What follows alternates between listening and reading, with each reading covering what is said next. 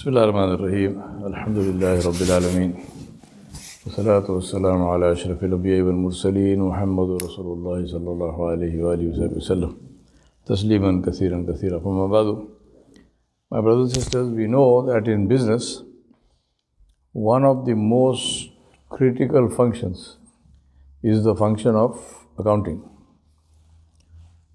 Accounting, right? There is no business which does not have accounting.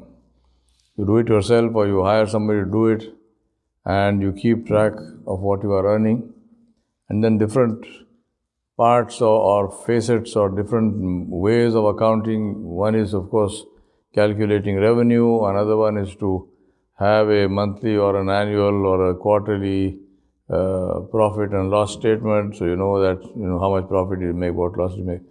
And then at the end of the year, you have a balance sheet. All of these are ways of accounting what you have done in the business. Now, if somebody was to argue with you and say that what is the good of the accountant? He does not produce anything, right? The accountant actually does not produce anything. If your business is to, whatever the business is, the accountant is not selling, he is not going out on the street, he is not getting customers for you, he is not selling a single unit of the product. So why should you have the accountant? Sack the accountant. Will anybody do that? No. Because the accountant is performing a function which is, I won't say it is more important than producing, because producing obviously is the reason why a business exists, but it's a function which is equally important, because without the accounts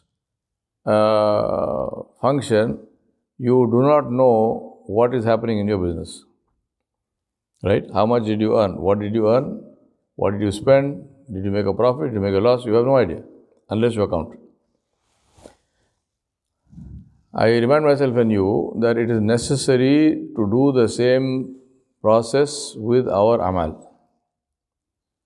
Because Allah subhanahu wa ta'ala said, وَأَلَّيْسَ لِلْإِنسَانِ إِلَّا مَا سَعَى. Allah subhanahu wa ta'ala said in Surah Al-Najm, and there is nothing more for a human being, for a person, than what he or she works for. Right? We ask Allah subhanahu wa ta'ala to give us barakah in our work. We ask Allah subhanahu wa ta'ala to forgive us with His mercy. We do all this. But the importance of the actual amal. We know there are so many hadiths which are related to this. The man came to Nabi Sallallahu Alaihi Wasallam and he said, Ya Rasulullah, please make dua that I should be with you in Jannah. What did Nabi Sallallahu Alaihi Wasallam tell him? Rasulullah Sallallahu Alaihi Wasallam told him, I will make the dua, but help my dua with your deeds, with your actions. Now, why does the dua of the Nabi need any help? He doesn't need any help. This is the message he wants to give to the person. That don't simply think that just making dua is going to be enough, or just having a good, because Allah subhanahu wa ta'ala said in the Hadith Qudsi, Ana inda zanni abdi bih. Allah subhanahu wa ta'ala said, I am for my slave the way he expects me to be. Right? So alhamdulillah, we don't deny this. This is a Hadith Qudsi, we absolutely believe it. But if the slave is somebody who is doing everything to anger Allah subhanahu wa ta'ala, if he is doing things which are shirk and which are kufr and which are Allah knows what, all kinds of kabair, and then he said, no, but Allah will forgive me. No, I have a good belief about Allah. I mean, this is nonsense, because if you really have a good belief about Allah subhanahu wa ta'ala, Jalla Jalaluhu, and you expect Allah subhanahu wa ta'ala's mercy, then automatically it means that to the best of my ability, I must try to please Allah subhanahu wa ta'ala. Right? I mean, how can I be doing something completely opposite, knowingly, deliberately, and then I am saying, no, Allah will forgive me? Well, Allah subhanahu wa ta'ala, we do not limit His ability to do whatever He wants. If Allah subhanahu wa ta'ala wants to forgive, He can forgive anybody. We are not talking about that. We are saying, what does the kalam of Allah and what does the kalam of the Nabi tell us? Because this is again from Allah subhanahu wa ta'ala only. So Allah did not say, do whatever you want, I will forgive you. No. Allah subhanahu wa ta'ala promised to forgive us if we make istighfar and tawbah.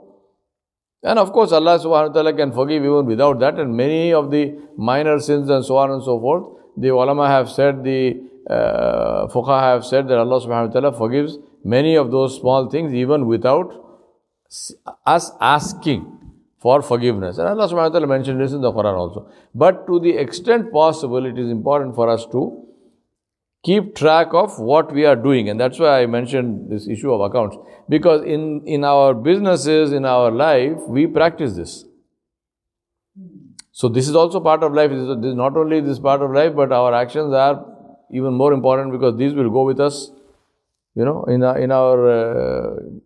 our hereafter, in the akhirah.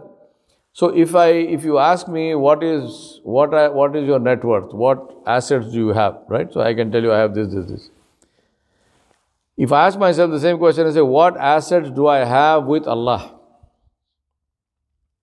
What is the answer to that? Right? This is important. That is the amal.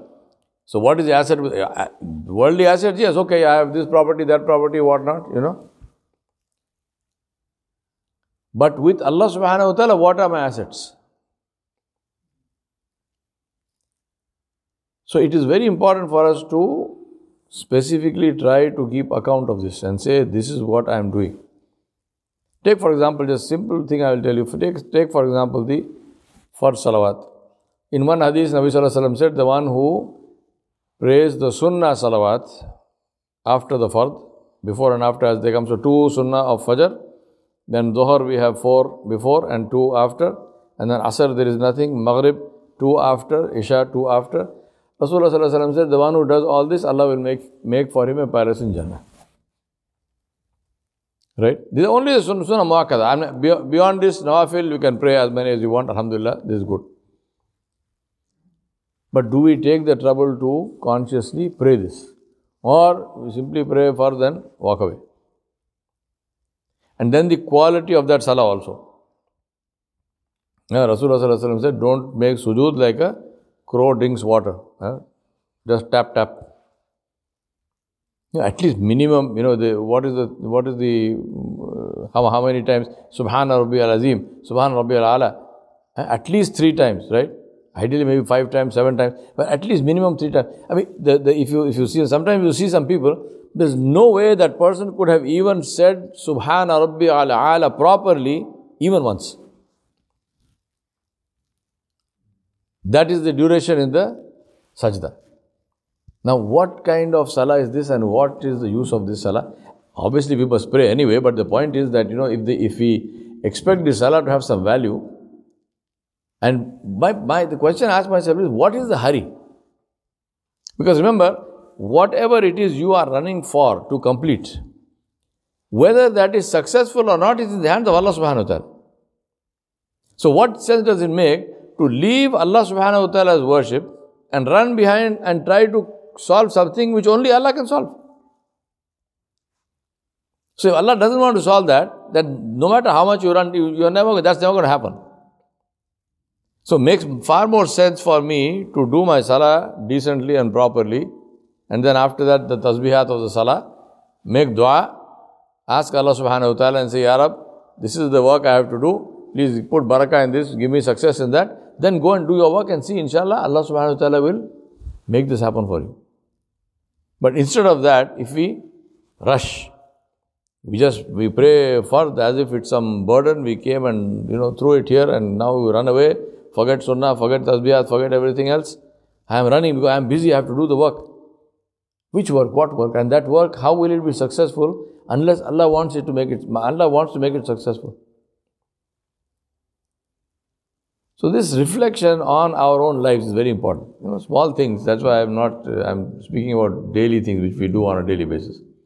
We need to reflect in our lives on small things, so-called small. These are not small. Every small thing over a period of time becomes big. Right? Every small good deed becomes huge. We have no idea how some small thing which we are doing, and we ask Allah to give us this consistently if we do. This thing with Allah has great value. So also the opposite. Anything which is not good, if we do and continuously if we keep on doing, then this is very bad. Right? If you deliberately committing a minor sin converts it into a major sin. Because knowingly you are doing it.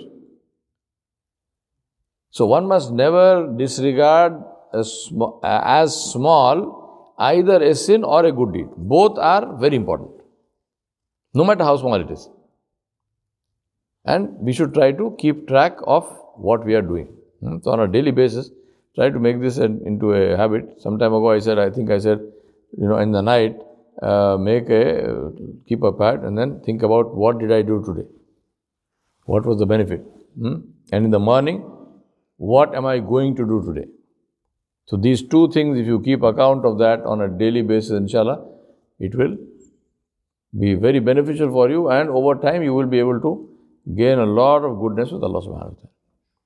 We ask Allah subhanahu wa ta'ala to make us live our lives thoughtfully, consciously focused on pleasing Him, Jalla Jalaluhu.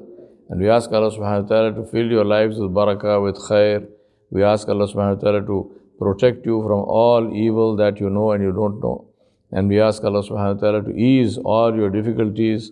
Anyone who is sick, we ask Allah subhanahu wa ta'ala to cure you completely, shifa kamila ajila.